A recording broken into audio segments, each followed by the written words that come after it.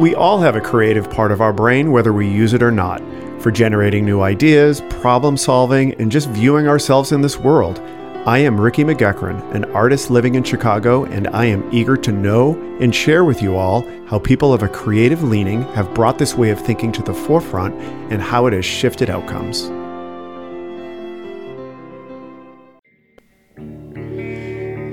Being a fairly serious baker, I maintain a sourdough starter in my refrigerator.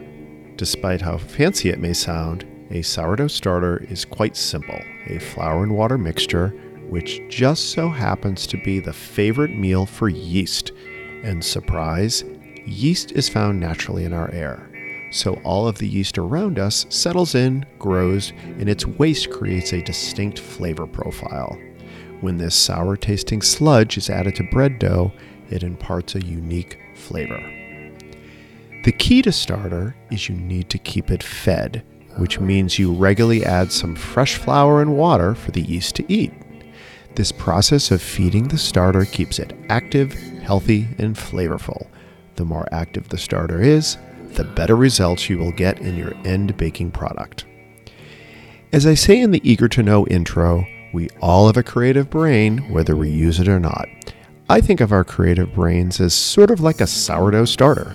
Adding a bit of it to anything will give a unique flavor and a unique result. Having an active, healthy, well-fed creative mind can be an advantage. As you'll hear from this episode's guest, an active creative brain can help results in surprising areas of life.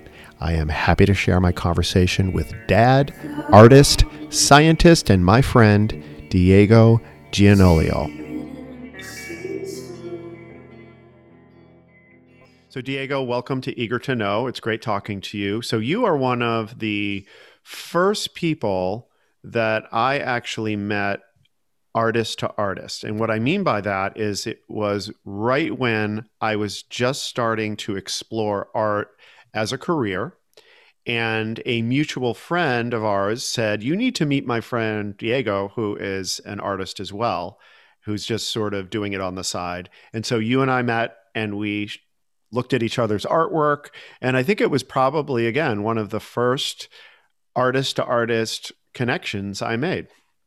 Yes, I remember that vividly, and I'm very happy that we had this connection, and I am privileged and honored to have been one of the first people. You shared your artwork, and I was able to see what you were doing, and it was obvious to me your skills, your talents. So when you showed me your first jobs and your paintings, I was surprised how naturally and well you did things such as clouds and things that people will go to school to learn how to do. So yeah, there was a special moment. I'm happy I was part of it, and I'm happy that you continue and you pursue the activity. It was very obvious to me that you had a very good talent. So when you were painting back then, tell me about how painting fit into your world, because you have, a career that has nothing to do with art. You have a background in chemistry. I believe you have an advanced degree in chemistry, so you're pursuing work that is in that direction. Where did art fit into your life back then? Yeah, that's a good question. So yeah, definitely science and research, PhD and postdoc in chemistry and biochemistry have always been my focus, my passion. However, yes, I had this additional passion and interest for painting, and it really fit with the free time I had available. When I was younger, it may have been during the summers, then I could dedicate myself to painting. As an adult working full time, it was really something that I would dedicate any free time I had available. So I don't know, it was really like touching on a different part of myself and really get into it anytime it was possible. So I would say it was more of a hobby or something that I was able to do during the free time. Yeah. Can you tell me about the emotional state a bit? Is it something that would, say, recharge your brain? Is it something that was an escape? Was it something like, what did it do for you? I would say yes, definitely relaxing, but an escape, as you say. So a moment where I would just I would put music in the background and paint and just relax and express myself artistically. You grew up in Italy, so did you start Yeah. painting as a kid? I know that art, I think, is a bit different in Italy than it is in the Mhm. US in the education system.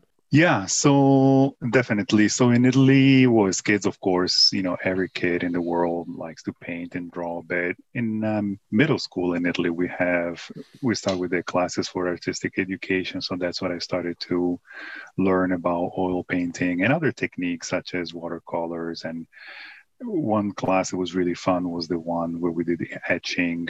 So I really liked that. So yeah, that's how I started when I was younger. My brother painted some. My mother also made a few paintings. So there was some exposure at home as well. And so that's how I started. Really, when I was in high school, then I would just buy my own canvas and do some of the work. Was it always oils? It was always oils, yeah. And that's what I've been attracted to, the medium and yeah, the consistency of the paint and the smell of the linseed oil. So it has always been oil. I wish I had been introduced to oils early on. I assume in my high school we had oils, but certainly we never had them in middle school. I mean, I had art starting in elementary school, and Mhm. oils. The only time I ever saw oil paint was we used to get these paint by number. Oh, yeah. Do you know paint by number? My older sisters would get them, Mhm. and I remember that was oil paint, and I remember I loved how it smelt, and I Mhm. remember watching them and seeing how the paint was applied Mhm. and how it flowed. And I thought it was very intriguing and interesting. You are not currently painting. No, I'm And not. No. and it sounds like you are fine with that. Yes, I am. Yeah, my easel, my brushes, and everything are inside of a small closet, and I'm okay with that. I think that painting is something that's an expression. It's something that, yeah, really comes from within. It's hard to do it for me because I have to do it for several hours. It's more of an expression of myself and my feelings, and currently I'm not doing it. Now, did something happen that changed in your life that maybe changed the dynamics in your life that something as important as painting no longer had Mhm. value? Well, for sure, at least in terms of timing, was the birth of my twins. As a single father of two kids, so there's the technical aspect of that, which is the time, of course. Although now they're a little bit more grown, the 4 years old, they're still kids, but it's not as intense as it was when they were babies or toddlers or really the terrible two period. But yeah, so there's again, yeah, more of the technical, the less free time, but perhaps there was also something else that has occurred, that emotional change and place for myself that just made that happen. Then I am not painting any longer in a good way. There's no remorse or forcing myself. It's just more of a mental state where I find myself now. In doing this podcast, I'm realizing that very often painting and creative expression is doing something for people. Mhm. Oftentimes, it's more than just a way to make money. It's Yes. actually either solving a problem, it's healing Mhm. something, it's resolving something, Mhm. it's expressing something inside that can't be expressed in any other way. So, and it sounds like that is somewhat of the case with you. So, the Mhm. fact that you no longer need that, that's so interesting to me. Yes, yes, it's true. I think that painting for me, yes, represented sort of a attention to detail, nurturing, focus, and perhaps, yeah, that's more directed towards my children, or has taken, that part of myself. Ironically, before my children arrived, I thought I was going to paint portraits of my children. I said, this is going to be great, such a combination of the two. So I don't know. It's not really that I don't see it as they pushing away the artist inside of me, or they, taking away anything special. It's just probably more of a energy that I have, attention that I have, that's directed in a different place now. So not so much in art and canvas and painting, but towards them. Do you think that growing up in Italy, where art is such a Mhm. part of culture, it's visible everywhere, you know, the Yeah. churches, the Yes. architecture, the artwork, I mean, it's just part of your culture. That would make you more open to doing art as a way to express yourself more than people, I would say, probably particularly males Hmm. growing up in the US. Do you ever think about that? Like Oh yeah. what would have happened if you didn't grow up in Italy? Yeah, I mean, I don't know what would have happened. Perhaps being the same person, I would have different stimuli. But what I know for sure, yeah, is growing up in Italy, paintings, as kids, you of course go to museums, but we were playing soccer and kicking the ball, and the priest would be upset because on the other side of the wall there was the church, there was a fresco, you know, so he was upset that we would damage it, or just walking through, going to school and passing in front of statues of goddesses and Venuses, with the breasts exposed and the fountains and all the statues, and it definitely play a part.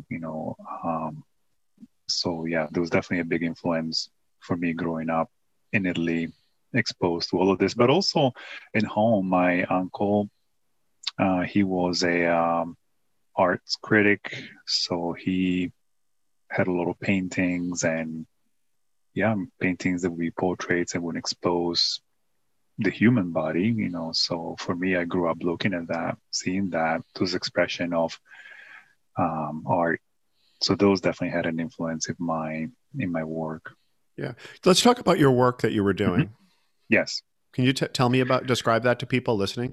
So my work was portraits, and yeah, so part of it was the image. So you would see, okay, oh yeah, I recognize this person from this painting. But a big component of my paintings was the emotional view.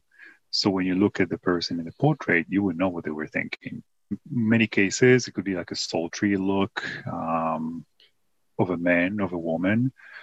So yeah, that was really my work of art, portraiture, and then really capturing the moment of the expression. But it could also be a child asleep, really conveying to you the how restful they were, or the girl holding her teddy bear, how she was sort of fierce holding her teddy bear. So those, expressions. So it wasn't just the person, how they looked, which actually had my own kind of way of representing the features, but a big part of it was the feelings, the expression, what these people were thinking. Having a connection with what people are thinking. Mm-hmm. A lot of people aren't like that. Like they go through the world and they are focused on, they're not focused on the emotions of other people. And they kind of have like a low, what is it called? An EQ, an Mm-hmm. emotional quotient. Have you heard that term?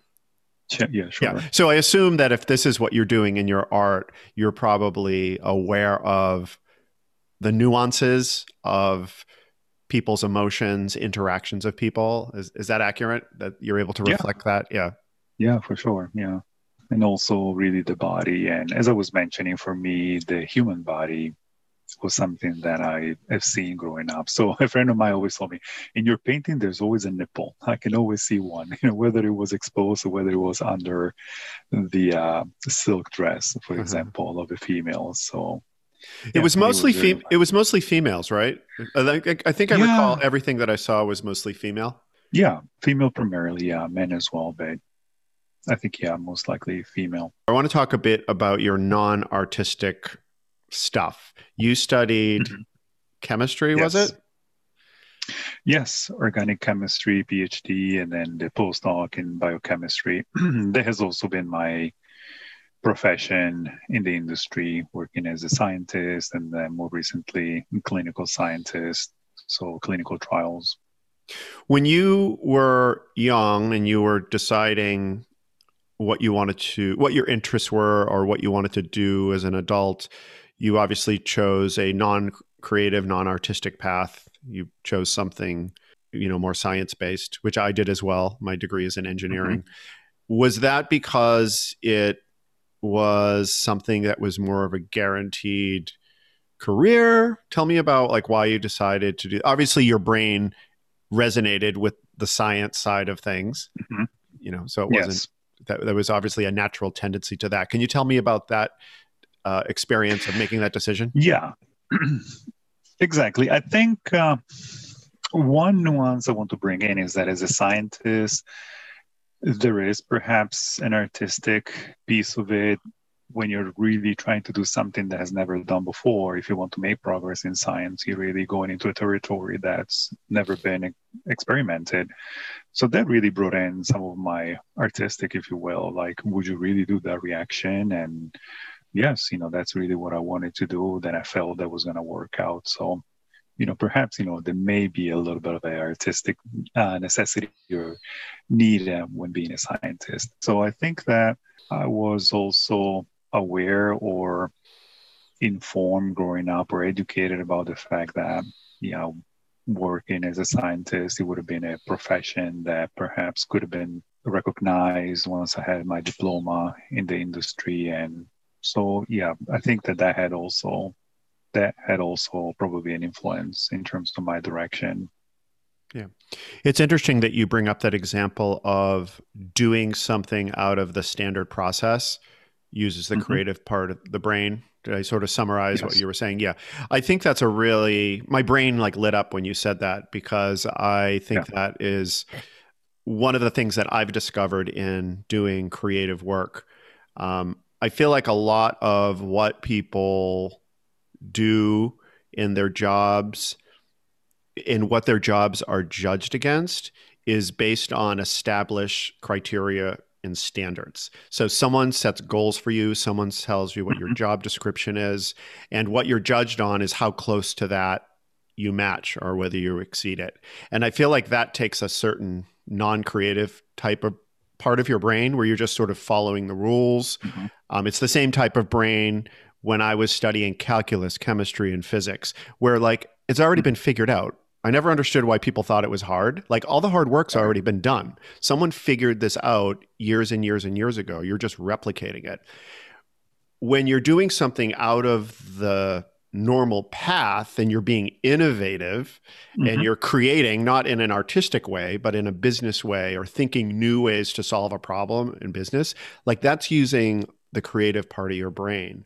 So when it goes back to arts in school and all that stuff, which obviously they do in Italy and not so much here in the US, I feel like that's where it would manifest itself and we would get results by investing in that. Not necessarily that we would be creating more painters, but that we would be opening up people to see problems differently and think of new solutions. I agree with that. I think, it's definitely, a very important part of our education. That's very good observation. Do you feel like you may have an advantage in your workplace because of your creative background? In regards of my goals and my job, yes. My job, they really like the can-do mentality. When you're creating art, something new, something that comes out of you and you're showing it on a canvas or a sculpture, whatever that may be. So in my work, that kind of artistic, if you will, expression, it's very, very much appreciated. Some colleagues will say, well, this project is just not possible, where I could find more creative ways of making things happen or go around it. And so, so that piece definitely concerning my actual job and what I need to do at work. When it comes to art, painting, so it was something that I shared my previous job because I changed jobs in the last few years. And colleagues liked it. We had these get-togethers and they really enjoyed also seeing my paintings and have this kind of social hour after work where I would just bring my paintings and show them to them and or sometimes organize a dinner. And so, that was definitely something that they also enjoyed. It brought a little bit more color to our daily routine. Tell me about being a dad. I am not a dad. but I had one and I was Yes. a son. So I Yes. kind of have an idea of what it would be like. What is it like being a dad, and how is it different from what you expected it would be like? So being a dad is wonderful. It's such a great experience. For me, I wanted to be a father, so I was ready for it. So definitely something that came into my life as a desire. It manifested itself into more, same or more, or what I expected. I think things that I didn't couldn't foresee was the challenge, which is not just the specific matter of feeding them and changing clothes and waking up if they wake up at night, but it's the challenge of really raising children, educating them. We come to this world as little um, tyrants, the terrible tools. We, not my kids, but everyone as a human, we want to do what we want to do. We just experience, we just want to play, but also, pull out the flowers of the house plant and put our fingers inside of the electricity socket. They do all of those things. So it was really a challenge of really being able to explain to them no means no, you don't do this. And how do you do that? So, it was really that part of being a father, that challenge. So, were you saying that you didn't realize that people are born kind of like as little animals with just Mm-hmm. animalistic tendencies, and they really have to be trained to be proper Yes. humans? I guess I knew, but when I've been in charge, the person that had to manage this, keeping them safe and at the same time explain to them, I guess the extent of how intense it was, I didn't really grasp until it was my responsibility to manage this. And yeah, but then also on the other side to see how things progress, how you can then educate a child and explain and, making progress with that. So that's very rewarding. Do you But worry about your kids a lot? I feel like if I'm a worrier in general, mhm, and I feel like if I had children, I would be overwhelmed with worry about them being out in the world. not really. Initially, I think, yeah, so I had this very close relationship, and then, I had to put in some distance because I need to work. I needed to travel. So I became too accepted. No, I mean, of course, I wish they would live a sheltered life like I provide to them currently. I know exactly what happened in preschool, and the teacher calls me and explains to me. Then I will have to let go of that. But no, I don't worry about it. I think, yeah, you always hope for the best, and yeah, I guess have a lot of faith in things working out, and just doing my best. I think for me, the best I can do to prepare them to the challenges out there is just to love them, to really, yeah, take care of them and make sure that they're loved, that they understand that. Yeah. Are you envisioning yourself, or are you the type of dad like the buddy, or are you more of the dad, the disciplinarian? I think both, really. Yeah. So the disciplinarian for sure, it's time to go. You haven't put your shoes on to go. Someone's got to tell them. Um, but I also offer that side of being a buddy, of really cuddling up with them, and something happened, you're upset about it, you're crying, you can tell me about it. So yeah, I guess I have to pull all those different strings, bring a little bit of each Yeah. to the relationship. What has being a dad, how has that changed your view of like the world and yourself in the world? Well, definitely, I guess, yeah, so much better appreciation, understanding for my parents, for all the other parents out there. Again, of all the work and challenge, but also the rewards that are there, the love that you get from your children. So you're a single dad. Correct. Do you connect with other parents and have friends, like hang out with other parents and other single dads in those groups? I do, for sure. Yes. So becoming a father, yes, it was this additional giant social network, from neighbors to friends to people at work that have kids, to really be able to relate. And that includes the whole range from single mothers, single fathers, couples. Yeah. So I guess, right, as parents, we all deal with the same, whatever the situation is. And yeah, perhaps this is additional connection with some single parents that I have done. Then, yeah, they're definitely very important part of my network. Yeah. What would you say to people, particularly young men who are considering having children, as a single dad? What would you say to them? I would say, if it's something that's in your heart that you really want to do, go for it. It's the wonderful experience. For me, that's something, I check all the sentences. If I could go back, I'll do the same thing. Check. I cannot see my life without them. Check. I really encourage those that see this as their desires, their nature, to pursue it, for sure. And you would not have been able to do this living in Italy, is that correct? That is correct, yes. Because, my kids, were born through egg donations and surrogacy, and that's against the law. So it wouldn't have been possible. What is against the law in Italy? Surrogacy and egg donation. So I guess, yes, there's IVF. People can generate embryos, but it has to be within a married couple.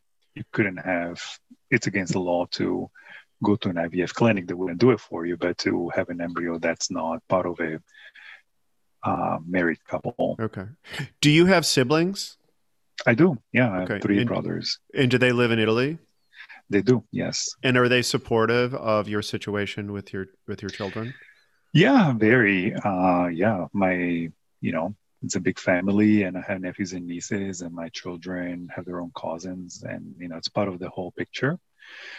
And yes, my brothers, when I told them initially that was something I was going to do, they were surprised, and they wanted to better understand. And especially as a single father, my parents too, they really at first wanted to understand how this was happening, and they had some concerns in terms of the technicality and how to raise the children on my own, but they eventually came on board, and they've been very, very supportive. And actually, since I became a father, my relationship with my family has been closer and even more loving, especially with my parents.